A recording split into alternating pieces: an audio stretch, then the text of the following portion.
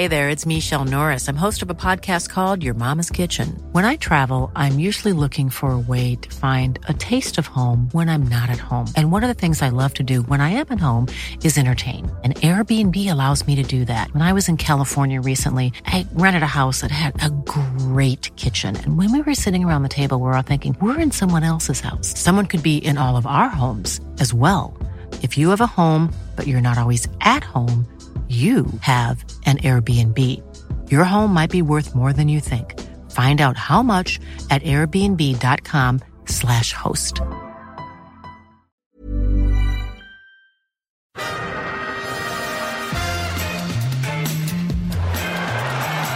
Ahí va a llegar el gol del Arsenal. Özil. Marca Mesut Özil. Lo da Liniers, gol del Arsenal, remonta el Arsenal, Giroud, marcó Giroud.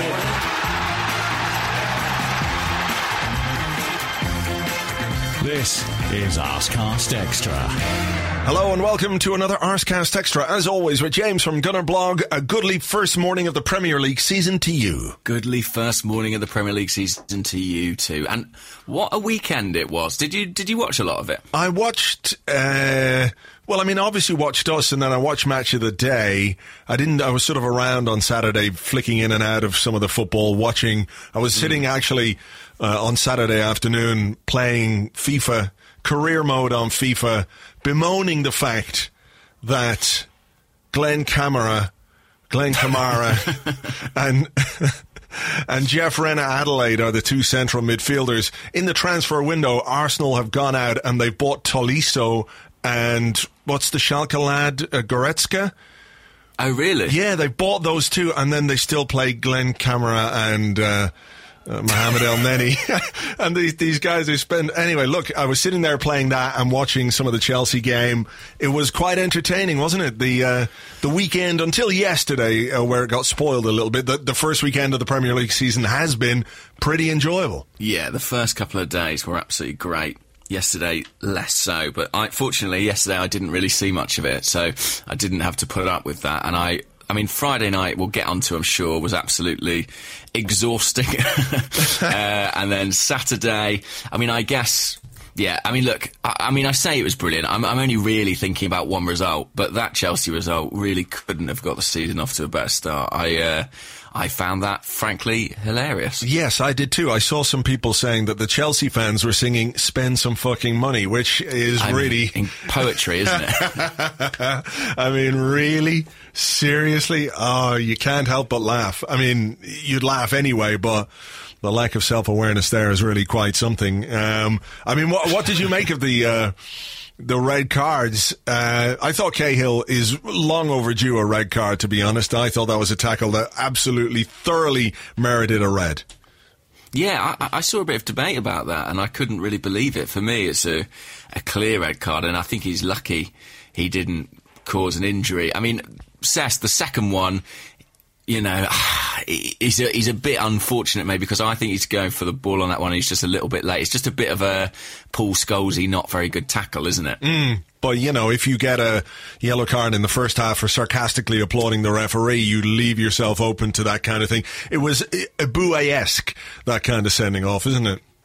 Well, I mean, the sending off of the weekend was actually last night. Did you see Ronaldo sending off yesterday? I did see a bit of it, actually, on Twitter, but I had a couple of glasses of wine, so I've kind of forgotten. He got booked a second yellow for diving, was that it?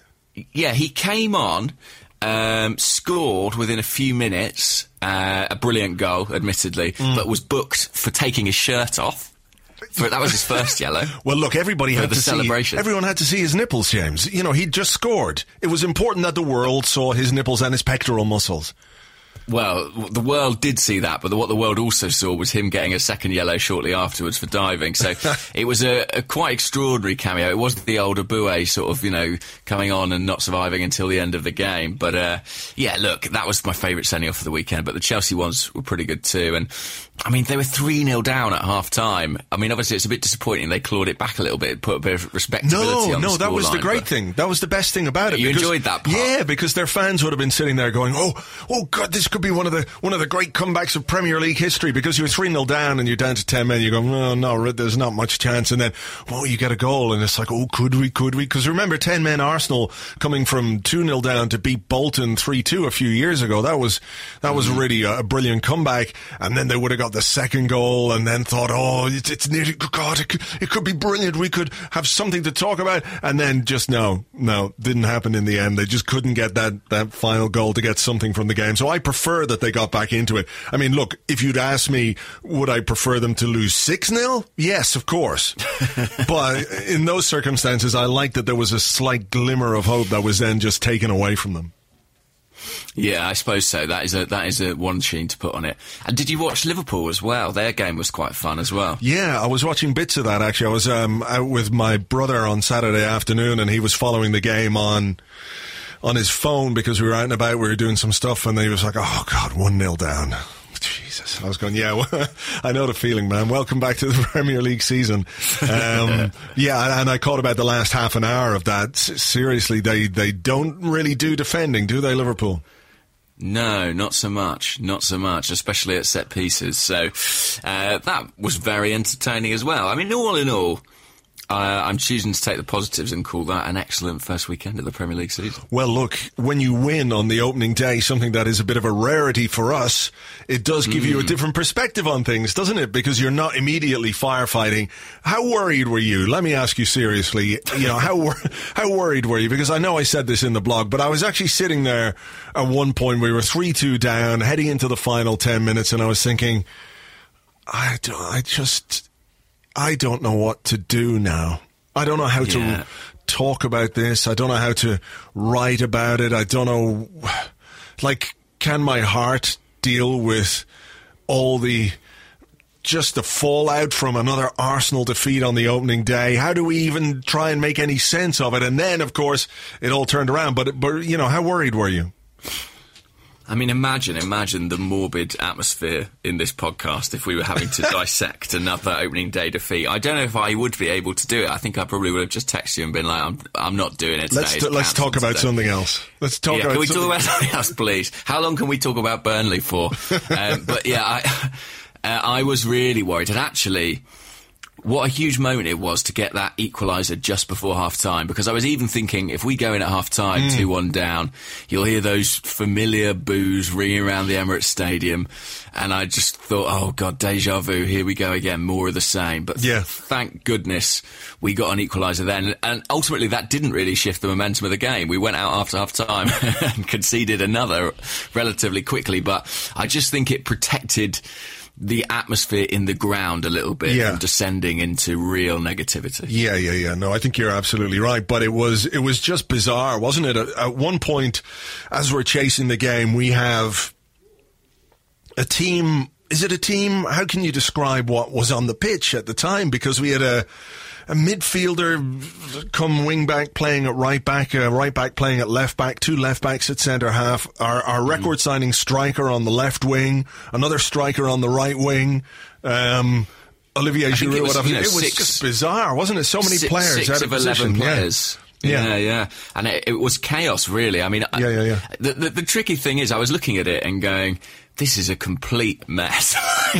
And it just felt like we had players all over the pitch who didn't necessarily know that position or what they were supposed to be doing, and the formation had changed. And then it paid off. Arsene Wenger's 2 changes kind of were the guys who turned the game around. And it was interesting watching it, because while those individuals made a massive contribution, it was difficult to look at the strategy and go, well, this is a coherent plan. Do you know what I mean? Oh, absolutely. It was literally just fucking throw as many forwards on as we could. It was a throwback to the old days of Arsene Wenger when we were chasing a game. It was throw on Kanu, Wiltord, Henry, Bergkamp, you have Ljungberg, Pires all on the pitch at the same time, and just go for it. I mean, it doesn't speak to, as you say, a coherent strategy, but needs must. I think we were desperate times calling for desperate measures. But let's maybe go back and try and review the game, because it started Well, I mean, I think we saw from the opening 5 minutes kind of what we were going to get from this game. Arsenal took the lead, and you're going, oh, this is fucking amazing.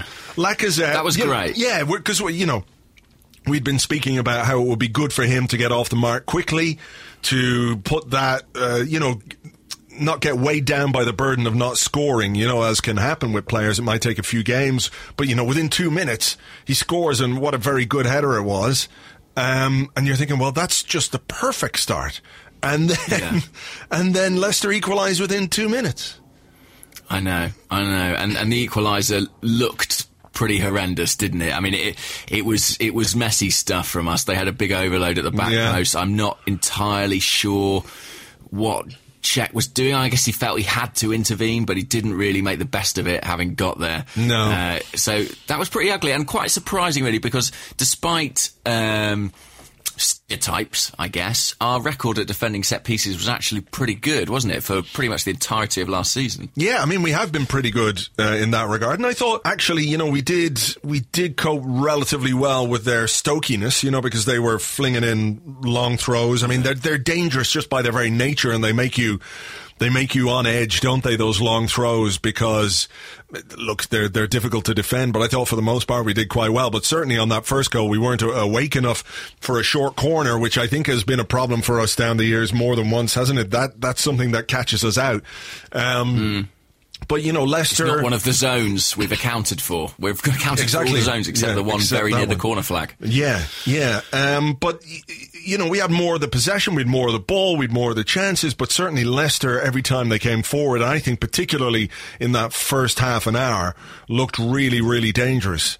They looked really threatening, and we, as a defensive unit, didn't look at all cohesive, which is not necessarily that surprising considering the state of the back three or back five. What did you make of that? I mean, yeah, I was really surprised when I saw that, because I expected... To be honest, Arsene Wenger had seemingly said that Per Mertesacker was fit to play. I thought he was going to be in there. So when the teams came out and he wasn't part of it, I was a little bit surprised. I mean, what do you understand of that situation? Do you think that that's purely a fitness thing, a bit of worry about him after that head injury at the Community Shield? Yeah, that's what I was told, because I did see Raphael Honigstein saying that Mertesacker was perfectly fit to play based on seeing him in training all week, but I did ask somebody about it and they were concerned that, one clash of heads or one header and he would open up a wound in which he got 12 stitches just 4 days ago. So I think that was the main problem with that. Otherwise, I can't think of any other reason why Mertesacker wouldn't have been involved, given the absences, given the fact Koscielny's not there, Mustafi wasn't fit enough, Gabriel's not injured, Callum Chambers is seemingly on the way out. I think we can draw that conclusion on a night where we have no real central defenders. He still wasn't even in the squad, so I think it was a fitness thing with Mertesacker. I don't believe that he was just left out. I think it was a concern over his head injury. It would be strange, wouldn't it, to just leave the club captain out? I mean, I heard that he was disappointed in that he wanted to play, but you would expect that of Per Mertesacker, so I don't necessarily think it's any real cause for alarm. And actually, when I saw that starting lineup, I didn't consider it a huge cause for alarm, because that was the back three who played for the majority of the game against Chelsea and acquitted themselves very well. You know, we spoke after the Community Shield about how well Monreal did in that position at the heart of the three. Against Leicester, maybe that was exposed a little bit, and, you know, I guess the unfamiliarity of those players, and maybe the lack of a commanding centre-half. You know, I felt the performance of Rob Holding, for example, was maybe a little bit influenced by the fact that he didn't have a senior centre-half like a Mertesacker or a Koscielny alongside him. I thought there were a couple of moments in the game he could have done with, you know, a word in the ear, a bit of coaching, a bit of encouragement, and maybe that wasn't... That kind of vocal presence wasn't really there. Yeah, that's true. And again, I was told after the game that somebody from the Leicester side had spoken to some people around the club anyway, and their plan was to pressurise our defenders to get Holding on the ball, because they thought he might be a little bit, not suspect, but certainly if you put him under pressure, then he's he's so young as a centre half that could be seen as an area of weakness. I'm not sure what his passing stats were in the end. I think I looked at it yesterday, and he was around 81% pass completion rate. But certainly he had a difficult game. One of those where Arsene Wenger said afterwards that he's going to be a great centre half, but young central defenders have games like this where it doesn't go right for them. And we've seen young central defenders have this kind of game before. Maybe perhaps a little bit worse than Holding was, and it has been damaging to them rather than educational. So you got to hope that the investment that they're making in Rob Holding and the confidence that they've shown in him by playing him in these games is something that he can take stock from. But obviously it was a difficult night for him, and he's got to reassess a little bit and use it as a learning experience rather than it being one that's going to damage his confidence. Yeah, I don't think he had a particularly great game. And if I'm honest, I saw a couple of signs of a bit of almost rustiness against Chelsea the week before. I do think that it's inevitable that Arsenal fans are going to fear the worst with centre-halves because we've been down this path so many times.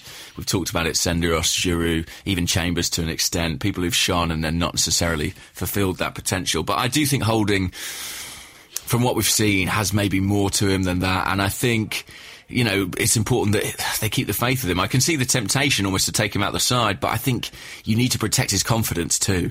So I actually think he probably will be in a team next week at Stoke, and hopefully he'll be better off for it. But Jamie Vardy can be a real nightmare to play against, and it felt like he was pulling onto Holding and making it a difficult night for him. And whatever you think of Vardy, he's a nightmare to face when he's like that. Yeah, well, Vardy exposed the other two central defenders for the second goal. A bad pass by Granit Xhaka, a mistake from him in midfield, playing it into an area where there was no Arsenal player. Leicester took advantage. Very good cross, decent finish from Vardy. So you're 2-1 down, and you're thinking, well, fuck, this is not going according to the plan that we had in the first 2 minutes, where you thought, wow, this is going to be great, we'll get off to a good start. But a goal from Danny Welbeck, and I think part of what summed up the system, if you can call it that, was the fact that the man who provided the assist, the man who was almost furthest forward in that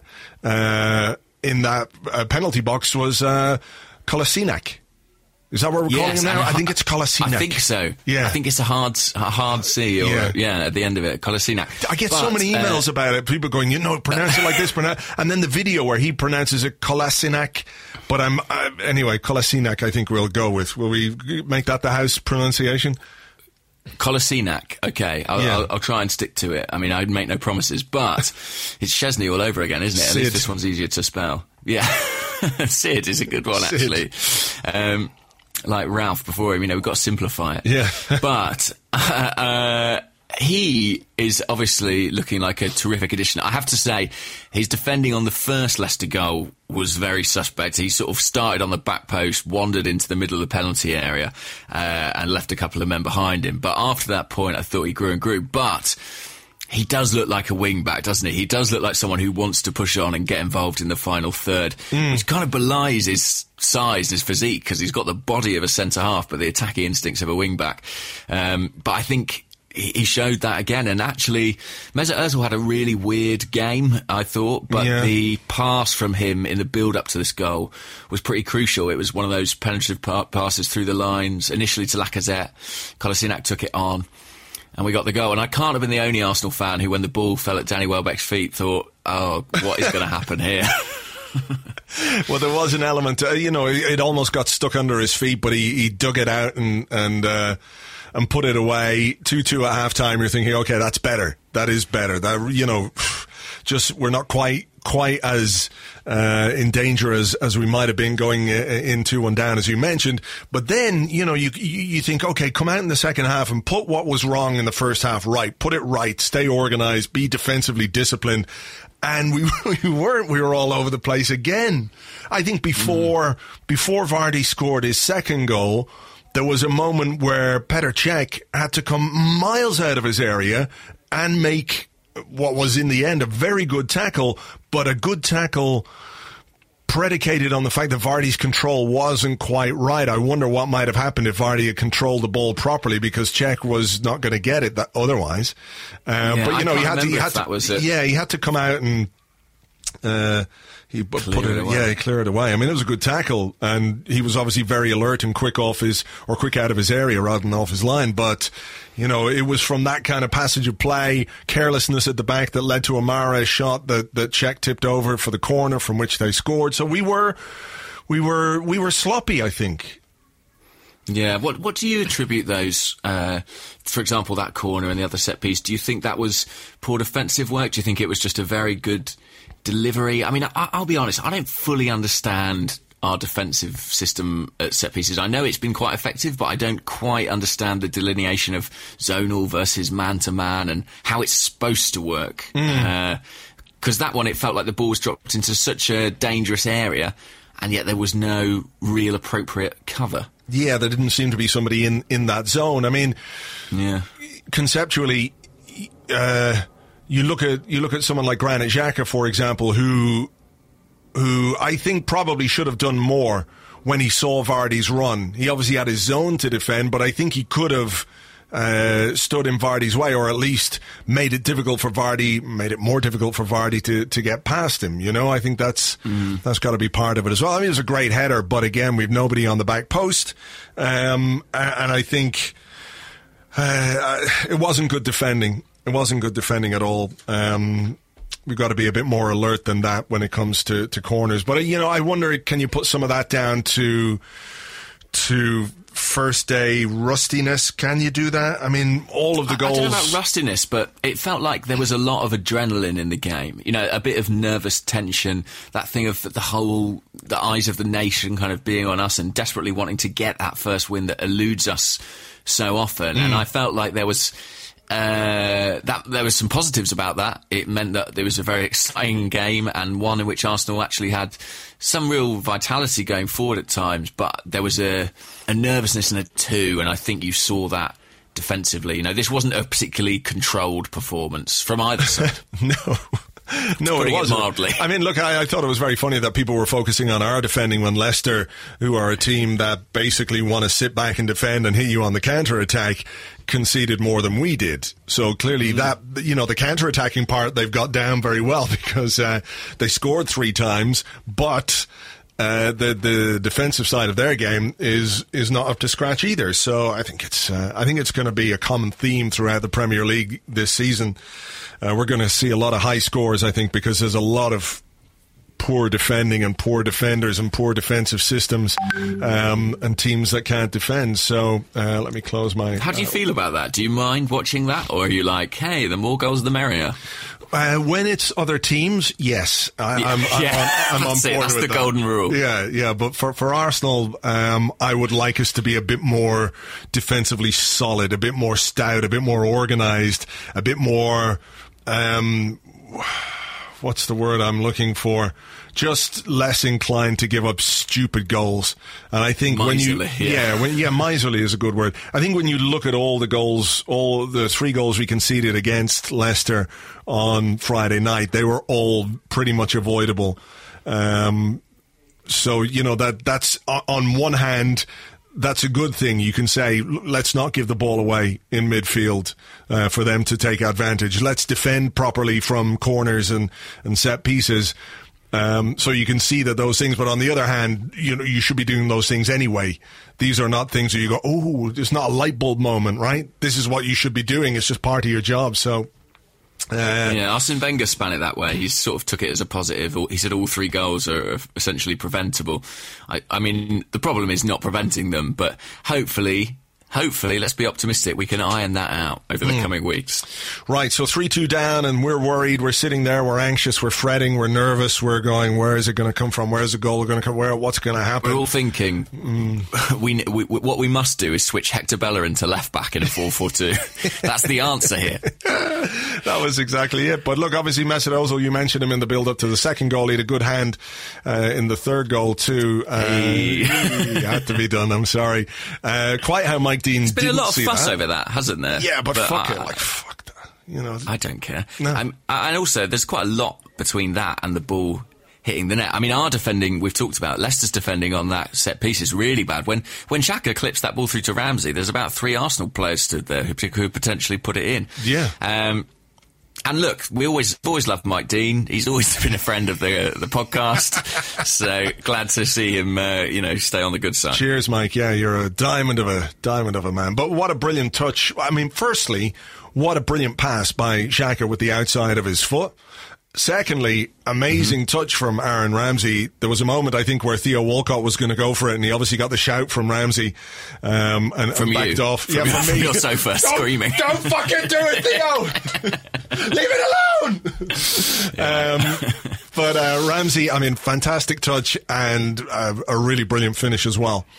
Incredible first touch. I mean, the ball was sort of dropping out of the air, and he kind of took it on the outside of his foot, and it was perfectly placed for him to put his foot through it and score the goal. I mean, I know you said, actually, was it you? I believe it was you who said that if you could keep one player fit this season, it might be Aaron Ramsey. Yeah. And when you look at our midfield and some of the issues with it, I do think it's really important that we have him available. And I would love, I mean, that goal was scored with the conviction that we saw from him, back in 2014 when he was banging in goal after goal. And if he could even get up into double figures this season, it would be a big contribution. Yeah, particularly as we can't defend for shit, so the more goals we have, the better. I think this could be our... This could be our motif for the season. It's just score as many fucking goals as we can. Ramsey, Ozil, Sanchez, Walcott, Iwobi, Giroud, Welbeck, Lacazette. This is how we're going to cope with our defensive frailties. But look, brilliant piece of football from Olivier Giroud. Well, a brilliant piece of football. Just a really nice layoff from Olivier Giroud to Lacazette, who almost scored, which led to the corner, which brought about the Giroud goal. What a save as well. I mean, that got overlooked. He scored immediately afterwards, but that deflected shot from Lacazette, I don't know how Schmeichel kept that one out. And just before we go on to that goal and the Giroud goal, I think it's worth pointing out that in the midst of our defensive hopelessness or haplessness at times, I think we played some really nice football. We played some beautiful football. There was a few moves in and around the penalty box. Danny Welbeck, I remember I can't remember who it was, Hector Bellerin through. Bellerin, yeah. He probably should have scored. Scored or squared it anyway, but I thought there was some nice football, despite the fact that a couple of players weren't quite as on it as you might like them to be. But there were a lot of positives from the football that we played, bar the defending, and then we have the Giroud goal. What can you say? What a header! What a header. And Giroud, I mean, it's so curious, isn't it? At times you see him bundled over by a centre-half and you think, why aren't you being stronger?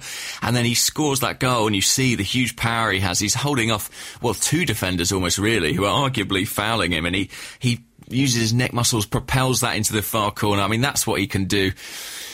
And it felt inevitable, didn't it? I mean, I saw people saying, even when we were trailing, don't worry, Giroud's going to come on and score. And he went and did it. I mean, I saw him interviewed after the game, and I think Gary Neville asked him, you keep scoring off the bench, you probably like to start games. He almost laughed ruefully. He must know himself, look, this is working for me, and I'm delighted that he's staying. Really, really happy. I think it's definitely the right thing, and he's going to be a massive asset to the club going forward. Yeah. And can I just say and I've seen it in the questions, a number of people saying that some time back on one of the podcasts I was asked if I would sell Giroud, and I said in a heartbeat. I remember. Yeah, and look, I was having a moment. I was depressed, by what was going on at the club. It was probably in the middle of our terrible run, something like that. But I think throughout, I've always been a rigorous defender of Olivier Giroud's qualities at the club. I think he's a fantastic player, even if I've had reservations over whether or not he should be the number one striker. I think he's an incredible asset. There aren't too many forwards who can do what he did the other night. When you think about it, in the Premier League or in European football, there aren't too many around who can do what he did against Leicester, come off the bench, have that impact, but just to score that kind of a goal. So I was having a moment with Giroud. I apologise. I'm a big fan of his qualities, and I'm delighted that he's staying. He was given the chance to leave by Arsene Wenger, and he said, my heart and my soul told me to stay at Arsenal. So I think it's just evidence that your heart and your soul are better things to listen to than little boys. Absolutely. Absolutely. And also, I think that the problem with Giroud, I think I remember you saying this at the time, is that you didn't necessarily trust Arsene Wenger to not start him every week as long as he was in the squad. Yeah. And Arsene seems to have got over that now. You know, I think especially with the acquisition of Lacazette. Lacazette, Lacazette. I think we're going to see Giroud starting less regularly, and he's found his perfect role in the squad as this super sub. You know, I wouldn't have anybody else coming off the bench. I think he's brilliant at that. He seems to absolutely thrive on it in a way that other players just don't manage to do. I think he enjoys it, actually. I think he wants to be starting games, don't get me wrong, but I think he likes coming on with that possibility of being the hero. You know, I think he revels in that. That's true. That's true. And he is. I mean, he was the hero of Friday night. And I think during the season there's going to be plenty of football for him as well, particularly when we're looking at Europa League and all that kind of stuff. So I think it's great for him that he's decided to stay. Great for us as well, because he is a reliable goal scorer. He's a very good centre forward. And, you know, the more depth we have, the more options we have to score this season, the better. So, you know, we get into those final few minutes and I was thinking, Jesus, just don't do anything stupid now. Don't fucking Arsenal this, you fuckers. Yeah. And to be fair, we didn't. I mean, there were a couple of moments of mild threat from Leicester where they were chucking long balls in. Again, the Rory Delap guy was throwing in long throws, and Petr Cech plucked a couple of them out of the air, which helped ease some of the pressure. And in the end, we held on. An extraordinary way to start a new season. Yeah, it is. And look, I think there were concerns in the performance, but really, I almost think the first game has to be viewed in isolation, and it is really about getting those points and kick-starting the season, because it plays such a distorted big role in kind of determining the mood around the club. Do you know what I mean? If you lose that opener, it just casts a shadow over everything right up until the transfer deadline. And I think getting the win was so vital that I'm not prepared to write it off fully, like some of the defensive mishaps, but I almost feel like now we've got a platform on which to build. We just had to get that first one out the way. Yeah, absolutely. It was all about the points, however we got them. I mean, the idea, I mean, there's no point dwelling on it or trying to say what would have happened if we hadn't won, but given the record that we've got on the opening day down the last few years, given just the pressure that's on anyway this season not to do or repeat the same mistakes, it was hugely important. So yeah, we'll have to see what happens obviously next weekend against Stoke, but we got the points, and really that is the main thing. There are obviously some things that they need to work on, and hopefully they can do that. I don't think we're in any real position to make huge assessments, but I think it is important that we get some defenders back, some actual central defenders playing as central defenders as this season progresses, because I don't think you can get away with that kind of a makeshift back three / back five for very long. So a bit of stability and continuity there, I think, is going to be really important. That's it. I think you can sort of throw it together and pull out a great effort for a one-off occasion like the FA Cup final.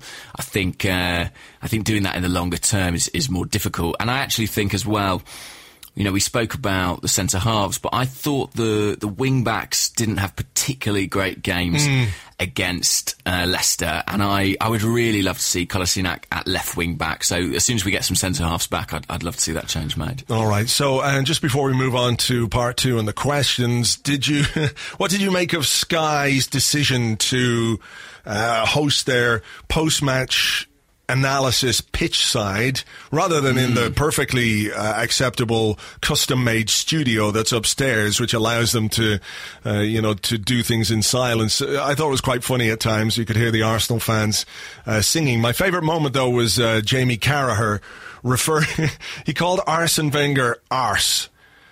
Yeah. Which if you haven't heard it, here it is. Every point you drop against the second part of the table can cost you a lot. So look at the substitution you mentioned, but also Ramsey's in. It's not a commonly used nickname for the boss. I don't know how he would have felt about that, but I like the sort of assumed intimacy that Jamie Carragher went for there. The funny thing about the pitch side screening was that they weren't the only ones. So from my seat, I could see Jamie Carragher and Gary Neville there, and then 10 yards down the touchline, you had Robbie Earle Who was Rob Bell with? I forget. Lee Dixon? Someone for Lee Dixon, yeah, absolutely. And then another 10 yards down the touchline, you had Andy Townsend and Ian Wright doing it for, I think it was for Africa or something. So they had all these little sets of TV presenters doing their thing. And in front of them all after the match would gathered crowds of different sizes, and the one around the Sky team of Neville and Carragher was particularly big, and every time they showed a replay of an Arsenal goal in slow motion, the fans would go, whoa, hey! Every time it went in. I mean, I can't... yeah, exactly that. No sign of him, sadly. But I can't imagine that's a sustainable thing, is it? I mean, surely, you know, if Gary Neville stands out in front of a few thousand Arsenal fans, that's never going to end particularly well, is it? It's something that probably on Friday night, given the fact that everyone was in a good mood, and it was a new thing that they hadn't really expected. I don't suppose anybody really expected that to happen, that it was just sort of, oh, look at this is a new thing. But now, when people know it's going to happen and when things maybe don't go right, you can imagine that a sustained chant of, you know, who the fuck is Gary Neville, or, you know, something is going to be problematic, because that is going to happen at some ground sooner or later this season. Andrew, you're not inciting that to happen, are you? No, absolutely not, James. I would not encourage any fans of any football team to get together and stay behind and sing songs with offensive language in it after the game, simply because it would be picked up on television and be funny, and they would then have to reassess the whole idea of doing these pitch side things, or they have to evacuate the stadium. I'm not saying anybody should do that or organise that. I'm just saying that it's inevitable that this is going to happen. It's out of our hands. There's nothing we could do. Absolutely. It's okay. Good. We cleared that up. All right. Well, look, that was the game. That was the opening day 4-3 Arsenal win against Leicester. I'm still not quite right after it, to be perfectly honest, but we've got a little bit of time to recover between now and the next game against Stoke on Saturday. What we're going to do now, though, is take a short break. We'll be back with questions and more in part 2 right after this. Like it? Like it? Like it? Schwarzed. Like it? Schwarzed. Like it? Schwarzed. Like Schwarzed. Like Schwarzed.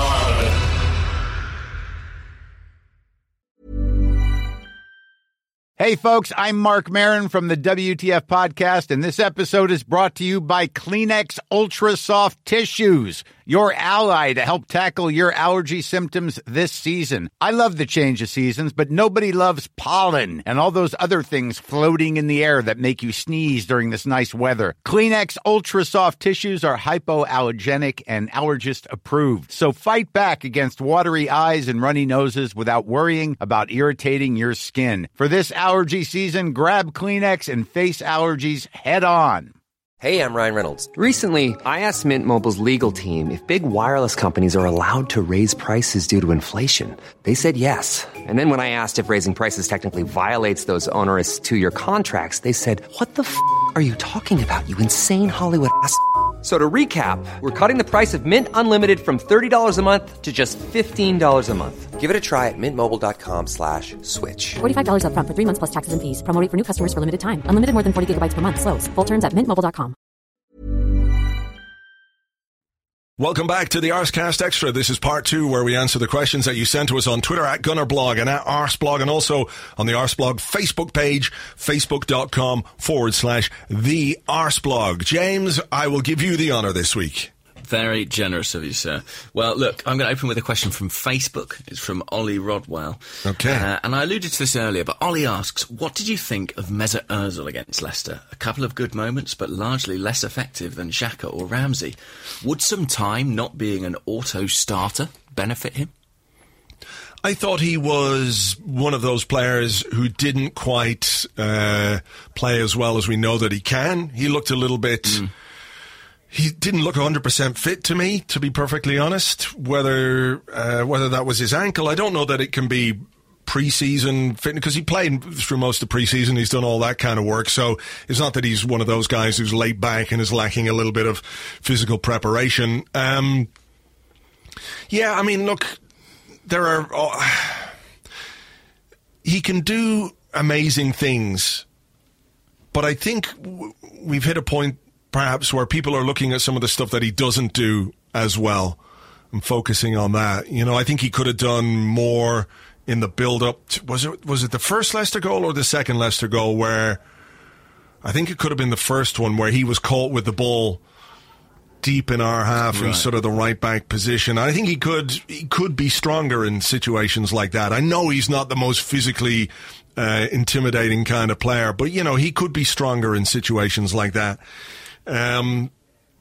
But he's just got this ability to open up defences and to provide the kind of passes that we need. Maybe he's overshadowed a bit by Xhaka at the moment, because Xhaka seems to have taken corner-taking duties from him in some ways.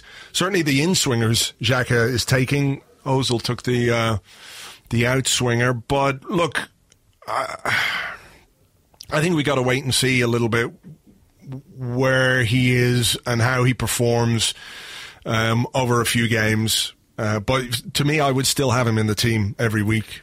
I think I would too. I think it's inevitable, isn't it, that this season more than ever, his performances are going to be scrutinised. I think especially with the contract situation, as long as that's uncertain, because of his playing style, people are going to look at him and potentially question his commitment. I mean, after 70 minutes... it's kind of heresy to say it, and Arsene Wenger never does it, but I was looking at it and thinking maybe Mesut Ozil should come off, because it didn't feel like things were happening for him. Alex Iwobi's been in really good form in pre-season, and I thought maybe that's a change you could make to try and enliven things. Yeah. But actually I was really surprised after that point how much energy Ozil managed to expend in those final 20 minutes. I mean, I thought he'd looked, as you say, not quite fit, not quite sharp, and yet there were times in the last 10 minutes of the game, he was kind of playing as the lone frontman, almost chasing down defenders, chasing lost causes. He does have incredible reserves of stamina at times. And I guess that's partly what makes it frustrating when he doesn't use those physical attributes a little bit more. I didn't think he had a good game, but I mean, I think that's kind of all it was. I don't think that the solution is to drop him. I think we need him in the team. We need him to build that understanding with Lacazette. So, yeah, hopefully he finds his feet over the next couple of weeks, because it wasn't his best performance. Funny enough, I don't know if he was on corners the whole game, I forget now, but the one he took just before the Ramsey goal, I think he might have taken that just because he had won it in the controversial circumstances that we saw with the handball, and that worked out brilliantly for us because it meant Xhaka was on the edge of the box to supply the pass for Ramsey. So it's funny how things sometimes play out. That probably wasn't part of the plan, but there you go. Yeah, well look, I guess it's a bit weird as well to say wait and see about a player who's been at the club now for, heading into 5 years? True. Is this his fifth season? This is I guess so. Yeah, it was a 5-year deal, I think. 13, 14, 14, 15, 15, 16, 16, 17, 16. Yeah. So, yeah, I suppose that maybe as well tells a bit of a story. But, like, for me, I would have him in the team every week at this moment in time, particularly, at home in the Premier League against opposition like Leicester. Here's one, though. Another player whose performance divided opinion. This is from KB on Twitter, who's at KB_is_on. And he says, on Twitter post Leicester, I haven't seen such division in opinions about the Ox's performance. What are your views? There has been real division, actually, because I think on the podcast we were a little critical of Ox after some of his pre-season performances. We questioned his aspects of his delivery and his end product, and I had a few people come back at me online and say, what are you talking about? Oxlade-Chamberlain's been brilliant since he moved to wing-back. And in some respects he has, and when he played on the right-hand side back in the spring, he was very effective. I have to be honest, I'm not sure I've ever seen him play particularly well on the left. I think even in the FA Cup final, he delivered a decent performance, but it was someone making the best of a far from ideal situation. And we all had a lot of fears about him playing in that position then, and I find it very surprising that he's started the season there. I can't work out what's going on with the Ox. If Arsene Wenger wants him to sign a new contract, he's made it very clear he doesn't view him as a central midfielder. is he playing him at left wing back so that he's giving him some minutes, so it feels like, look, you're going to be part of the team going forward? He's showing him his importance, because I can't believe that's the best thing for the balance of the team. I just don't think he performs well enough in that position. And actually, when he switched over to the right for the final 20 minutes against Leicester, even though he's a right back in a 4-4-2, kind of a 4-4-2, he was much more effective. I don't see it, I'll be honest, on the left-hand side. I don't think that's a position really that works for him at all. Yeah, I would agree. Mike L on Twitter sent me some stats. He said Ox is weird. He looked average, and yet he had 6 shots. I don't think any of those shots were any good, though. 15 out of 20 duels, 4 clearances, 8 out of 9 dribbles, 3 out of 3 tackles, 3 interceptions, 2 key passes. His stats were great, and I thought this is what confuses me. Or not so much confuses me, but gives me pause for thought, because there are so many things about him that are great. You know, the physical attributes, the ability to burst past players. I thought he did his defensive work really well. Even when he was on the left-hand side as left wing-back, I thought he defended well. There was one headed clearance at the back post which showed a defensive awareness that he hasn't always had. There were moments where he drove on with the ball, where he brought us forward, and I thought there were a lot of positive things about the way that he played, until it came to doing something with the ball when it matters. And at that point, nothing he did was any good. And I think this is, this is, I think, the crux of the issue for me, that he doesn't seem to be improving in that regard. The final ball, the decision-making, he gets caught on his heels at times, when he should be moving into space perhaps to pick up a pass. There are just those things that when it comes to doing it in the final third, which is really, really important, I don't know that he's improving or getting any better. And I don't know whether you can say a guy played really well if he does X, Y, and Z very well, but when it comes right down to it, well, that was a shit metaphor, wasn't it? Or a shit allegory, or whatever I was trying to do there. Just the final thing, if there's no end product on top of all that, then I don't know if you can say that he played well. He did certain things well, but can you say the guy played well?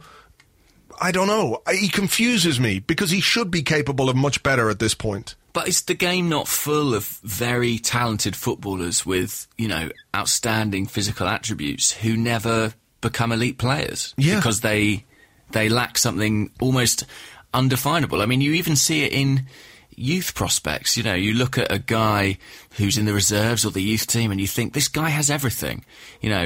It's not the same, but if you think about someone like a J. Emmanuel Thomas or someone like that, you think this guy has everything, but something doesn't quite click. And is it just productivity? Is it about that clinical, that cool-headedness? Is it decisiveness? And Ox, he has power, he has skill, but so does Ross Barkley. But it doesn't mean Ross Barkley is a top player, because he hasn't yet got something to his game that he needs to make that leap, to make that transformation. And maybe he won't ever. Plenty of people don't ever. That's the thing, it's a gamble, isn't it? You're waiting for something to happen. Now, the problem is, we're in a position with Ox where we're waiting, and we could well lose him for nothing in 12 months. Yeah. And that's not... Is that wise, to put your eggs in that basket and hope that this gamble pays off, when even if it does, you might end up empty-handed? Yeah, absolutely. I think what we know for certain, while there's a lot of uncertainty about Alex Oxlade-Chamberlain, what we know for certain is that he is not a left wing-back. Definitely not. I don't think that's a position that suits him. I don't think it's particularly good for the team either. He has had some good displays at right wing-back, but Arsene Wenger seems to prefer Hector Bellerin in that position. That seems to be the pecking order. Maybe he'll stay and be the compete for that position, but I'm not sure that he necessarily wants to. So I don't know. He confuses me. I like him. He seems a good guy. He's got a lot of good qualities, but when it comes right down to it, I think at the moment, he's missing something that he really needs and should have more of at this point in his career.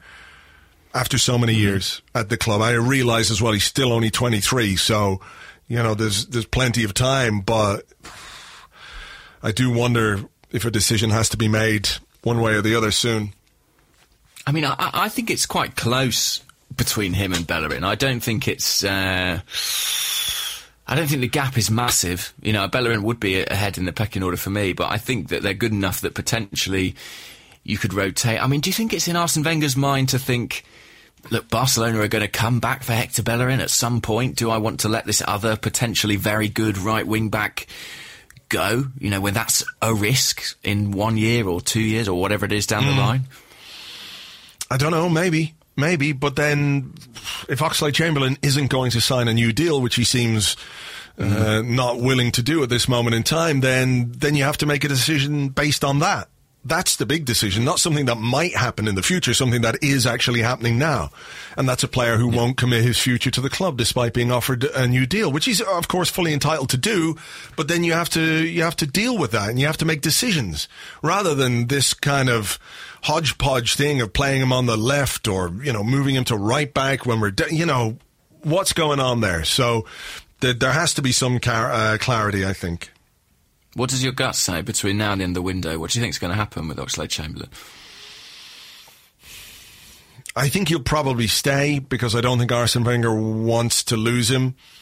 So, yeah, I think he'll probably stay. It's who's going to make the offer that's going to make us sell. Unless, let's say it all starts ticking in terms of Coutinho goes to Barcelona and Liverpool have a shit ton of money and they offer us a lot of money for Oxlade-Chamberlain. Maybe something might happen in that regard there. I couldn't see us let him go to Chelsea, for example, just simply because I just don't... I'd see us more willing to deal with Liverpool than Chelsea. But at the moment I don't see him going, but nor do I see Oxlade-Chamberlain being ready to sign a new contract. So it's just another one of those situations that we're having to deal with or manage or not manage. Whatever way you want to look at it. I'll tell you what, my next question feels a little bit relevant to that. This is from Matt Emini. And Matt says, given that we could lose Alexis, Ozil and Ox next summer, Mertesacker is retiring, and players like Koscielny and Cech will be another year into their 30s. Cazorla and Monreal too, let's not forget. Do you think Wenger should be more active this summer, even if it means spending more money and bringing in less from sales?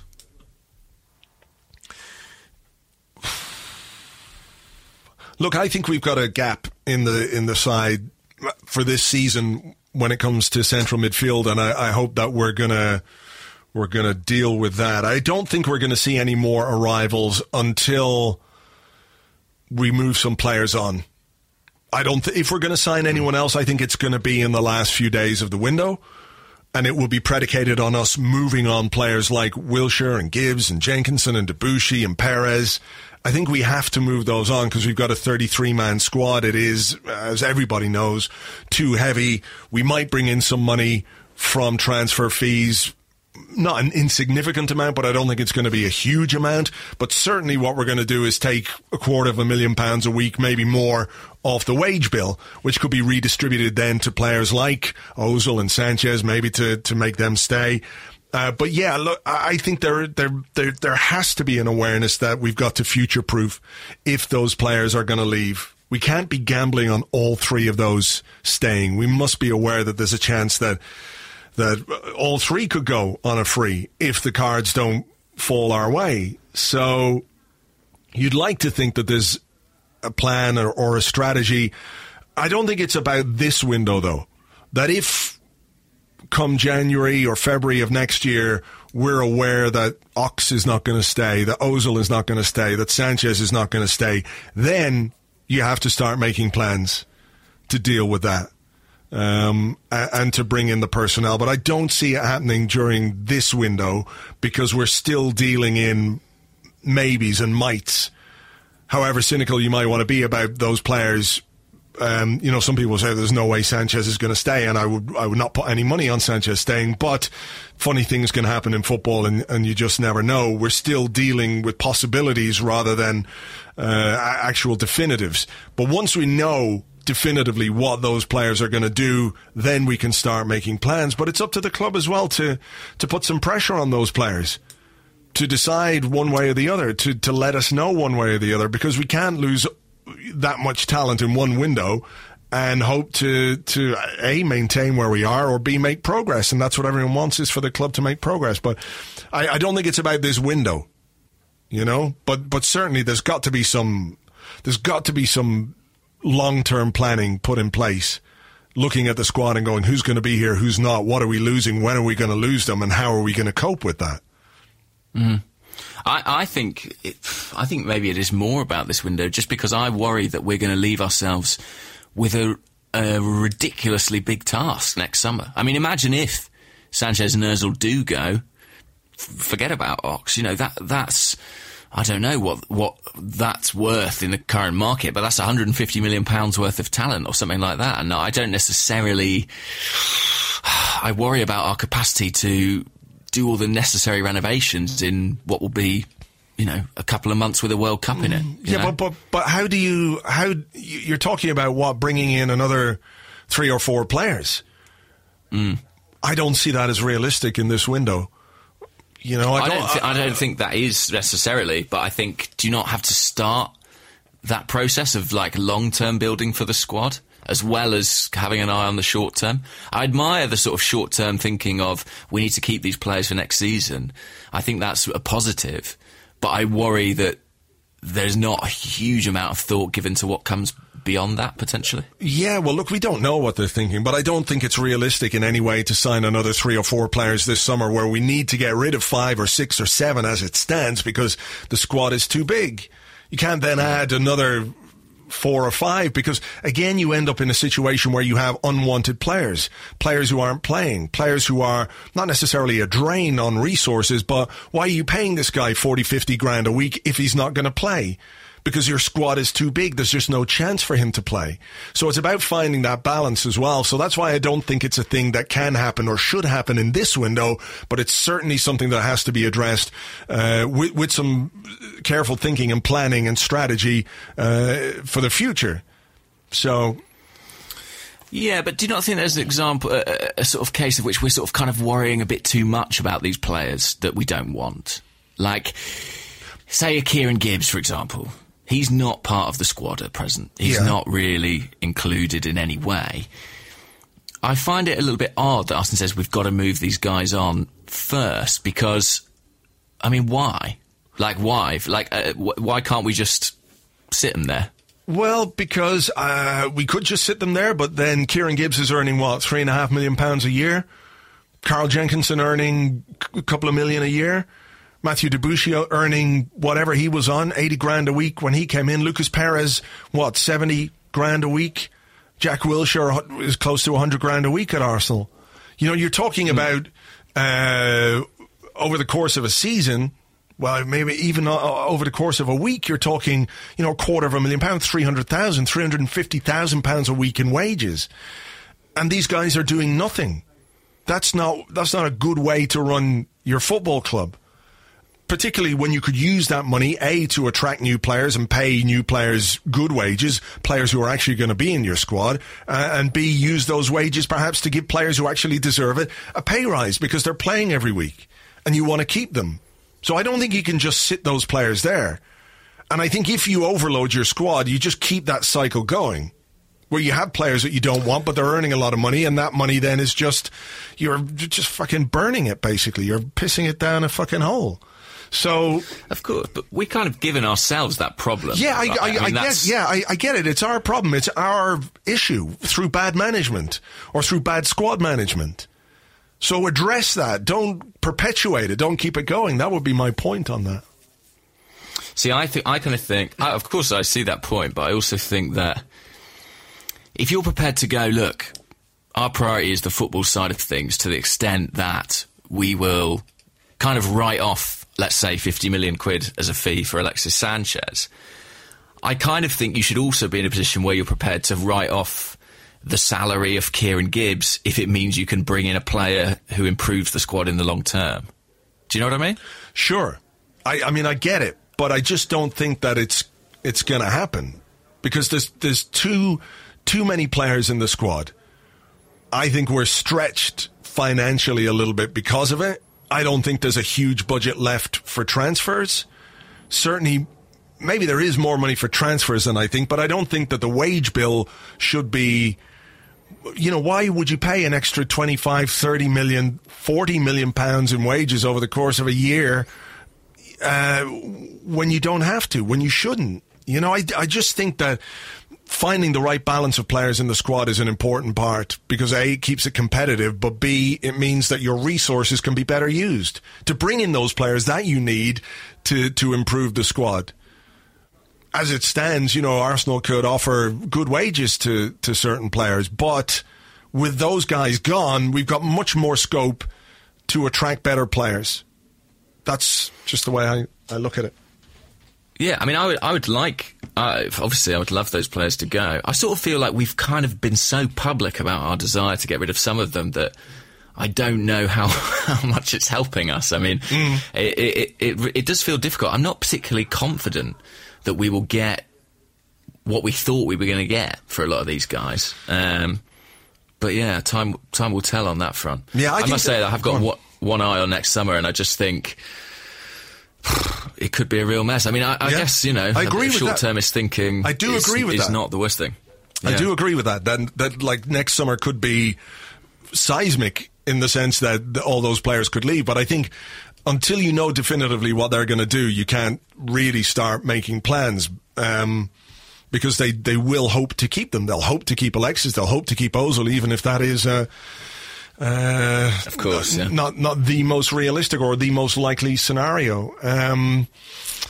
Right, here's a question. Where is it? Well, I just want to point this one out from Braden Pun on Twitter, who says Jamie Vardy has now scored 5 times against Arsenal and been on the losing side every time. So that made me laugh.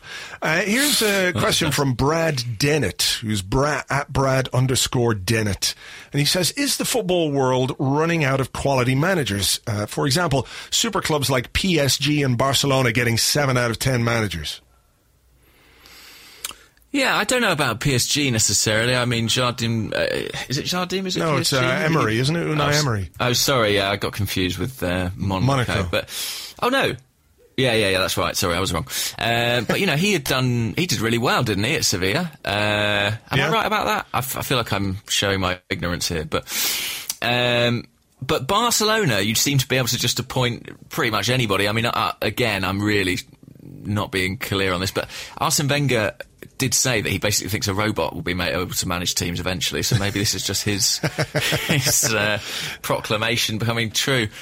I don't know about if that point wider generally. Is it harder? I guess since the culture of management has changed, hasn't it? I guess in that respect Arsene Wenger's right, and managers don't build dynasties in the same way. I think there's more delineation of responsibility, so people have less control. So I think it's probably a bit less tangible what a coach's impact is than it was previously when they had the whole running of the football club. So it probably makes it more difficult to determine the individual quality of each guy. I guess Arsene Wenger's kind of an exception in that respect. Yeah. Sometimes I think like this, the stature of a football club is in some ways more important than, or seems more important than the manager. Real Madrid will always be Real Madrid. They'll be a huge, important football club, regardless of who they have in charge. So same with Barcelona. You look at some of the managers Barcelona have had down the years, and they're not household names. Martino, Reixac, guys who were there and in charge who didn't necessarily do particularly well. The new guy, Valverde, where was he? Bilbao, was it? He was at Atletico Bilbao, I think. I'll have to look that up for you now. Yeah, Athletic Bilbao. Bilbao. So he was manager there for a while. But, you look at the clubs that he's managed, Bilbao, Espanyol, Villarreal, Valencia. He's a bit of a journeyman manager. But does that in any way lessen the stature of Barcelona as a football club, or the expectations that people would have, fans would have, or just people who watch the game simply because they are Barcelona? They are expected to be competitive in La Liga and the Champions League. So I don't know if the manager is as important for a club like that. Maybe it's more important for a club that's slightly bubbling under. So, yeah, I mean, obviously, in the case of Barcelona and Madrid, a lot of it's down to the quality of the players, isn't it? It's not really the truest test of a manager. And, you know, sometimes you get a big club that does fine with a manager who then goes on to do nothing elsewhere. I mean, think of Di Matteo winning the Champions League at Chelsea and the subsequent career he's had. I think that's the thing. I think it's just harder to determine the impact of a manager in some cases than it has ever been. Yeah. But yeah, maybe we should treasure Arsene Wenger all the more as a consequence. More so than we do, maybe. Right. Let's have another question, shall we? Yes. Let's. Okay. Anytime you're ready, you know, just... Yeah. Oh, okay. Back on transfers again. Antonio Fisatola on Facebook says, do you think Van Dijk is a player we should be after, as Mertesacker is retiring at the end of the season and Koscielny will be 33 next year and has a constant Achilles problem? I do think that centre-half is an area, when we're talking about future-proofing, I think centre-half is an area that we really do need to look at, because, you know, Monreal, I think, can do a job there in a back three, but is essentially a left-back. Although, you know, we've seen players like Azpilicueta, for example, flourish, who was a fullback, and flourish in a back three, and it seems to be something of a trend. But again, Monreal is a player who's in his early 30s, so not one for the long term. Koscielny, he's got that Achilles problem, as we all know, and that is going to impact his career, I think, as he gets a little bit older. Mertesacker retiring at the end of the season. Callum Chambers is not... or does not appear to have a future at Arsenal. Gabriel, you know, unconvincing at times. So you'd have worries about him. And then what are you left with as centre-halves? You're left with Shkodran Mustafi and Rob Holding and Kolasinac, who we hope is going to be a left wing-back as long as we play in this three of the back formation. So, yeah, it is an area that we should be looking at, certainly in the long term. Whether we can do it, again, we come back to whether this is something we can do this season. I'm not sure. I'm not sure that he will, because we do have plenty of options there as it stands. So and yeah, I mean, about £60 million, aren't they? Well, we're not going to pay £60 million for Van Dijk. No way. I just don't see us using what money we have left in that area of the pitch, particularly, again, as I say, I think, central midfield is a bigger issue for me this summer. But again, and he's one of those players, I think he's a spectacular looking defender, but one over whom I would have just a few doubts about his ability to step up.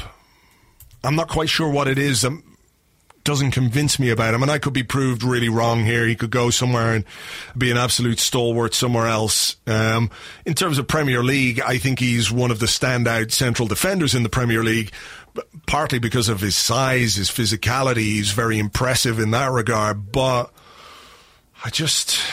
whether that speaks to the quality of defenders in the Premier League or the quality of Van Dijk, I'm not 100% sure.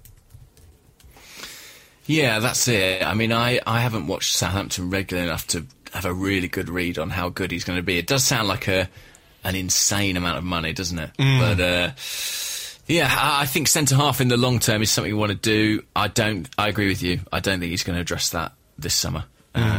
Although maybe if Chambers and Gabriel were to both go, that might shift things around. Yeah, maybe you would need more depth there, to be perfectly honest. But yeah. All right, here's a question from Lewis Freeman, who's at Ludu92. It's all rhymey. He says, given how promising Big Sayad looks, I like that he didn't use his surname there, well done, who has been our best ever free transfer? Oh, that's a good question. Guillaume Warmers. No, I don't know. Who else has been a free transfer? Let's start with that. I mean, Shamak was a free transfer, wasn't he? Yeah, he's not it. He's not it. I think probably the one that sticks out for me, and I'm sure it's one that people will be banging their desks, Sol Campbell. Oh, of course. Of course. It was so unbelievable that it was a free transfer that I forgot about it. That must be, for many reasons, the greatest free transfer in Arsenal history. Yeah. I can't even think of a close contender to that, to be honest. Well, was Cesc a free transfer? Does that count? Because he was out of contract at Barcelona, or he hadn't yet been given a contract at Barcelona, so he wasn't contracted to another club and then able to leave on a free. Some compensation, didn't we? I think, Giovanni Van about Bronckhorst. that. Yeah, Alex Klebb years down the line. No, I can't think of anything that's competed with that in terms of pure value for money, and also how hilarious it was. Flamini, I guess. We signed Flamini on free transfers twice. But no comment from you there to suggest that was a good thing. He was Flamini. He came, he saw, he was Flamini. I think that's probably... I'm trying to think of any others. Was Remy Gard a free transfer? Quite possibly. Quite possibly. I'm just scrolling through our transfer history. I don't think there's anything to really compete with Sol Campbell. That's got to be the best one. In terms of the impact that he had and the success that he had at the club, there isn't a better one, I think, than Sol Campbell. So yeah, if Kolasinac gets anywhere close to that, he won't have done too badly. Not at all. Too badly at all. Not at all.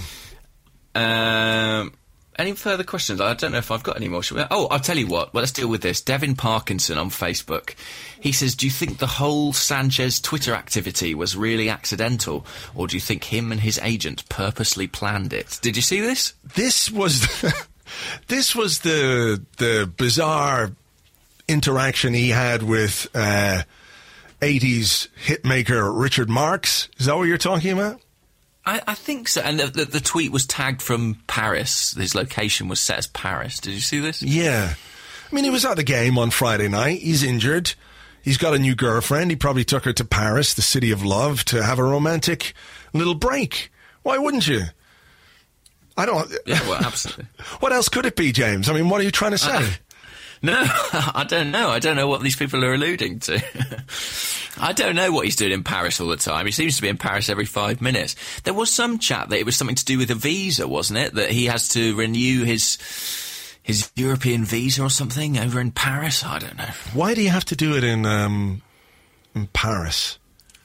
You don't have to. It's just more romantic. I don't know. Yeah. But it was quite strange because the tweet was to Richard Marx, who made some terrible, terrible music in the 1980s. And Alexis Sanchez, as much as I love him as a footballer, has got very dubious taste in music. The soundtrack to some of his Instagram stories is terrible. Terrible. He has used Phil Collins in the past. He has used Phil Collins, but he tends to use quite cheesy music. And he also, so he tweeted Richard Marx, and then it showed up as, he said, come and play at the Emirates, come play football at the Emirates. Richard Marx said we could sing together or something. I don't quite know what it was. And then he said, he repeated that tweet because he deleted the one that showed his location as Paris. Maybe, James, it just shows a little bit of self-awareness. That he just was in Paris for romantic reasons and for nothing to do with PSG whatsoever. I think that's a reasonable assumption. And then looked at it and went, uh-oh, some people might draw the wrong conclusions from this. As a conscientious Arsenal player, I do not want to further any speculation, so I'll take it down and repeat the tweet without the Paris bit, and then everything's hunky-dory. I think that's all it was. To be honest, I think that's probably true. I mean, he might well have it in his mind to go to PSG, but I don't think it's going to be this summer. So, there you go. Yeah. All right, well, look, I think we'll leave it there for this week. I think we've covered the first weekend of the Premier League season. Can you do that another 37 times? No, to be honest. I won't survive that, but I don't know. Hopefully things calm down a little bit. Stoke next, so I doubt it will calm down there, but yeah, we need some respite sooner or later. All right. Well, look, last season's visit to Stoke was a very successful one. We broke that hoodoo that had been hanging over us, so hopefully we can repeat the feat on Saturday, but we will discuss that and more in the Arsecast on Friday. Join me for that then, and James and I will be back next Monday to look at everything that goes on in the second week of the heart-stopping, butter-clenching Premier League season. Until then, have a good one. Bye-bye.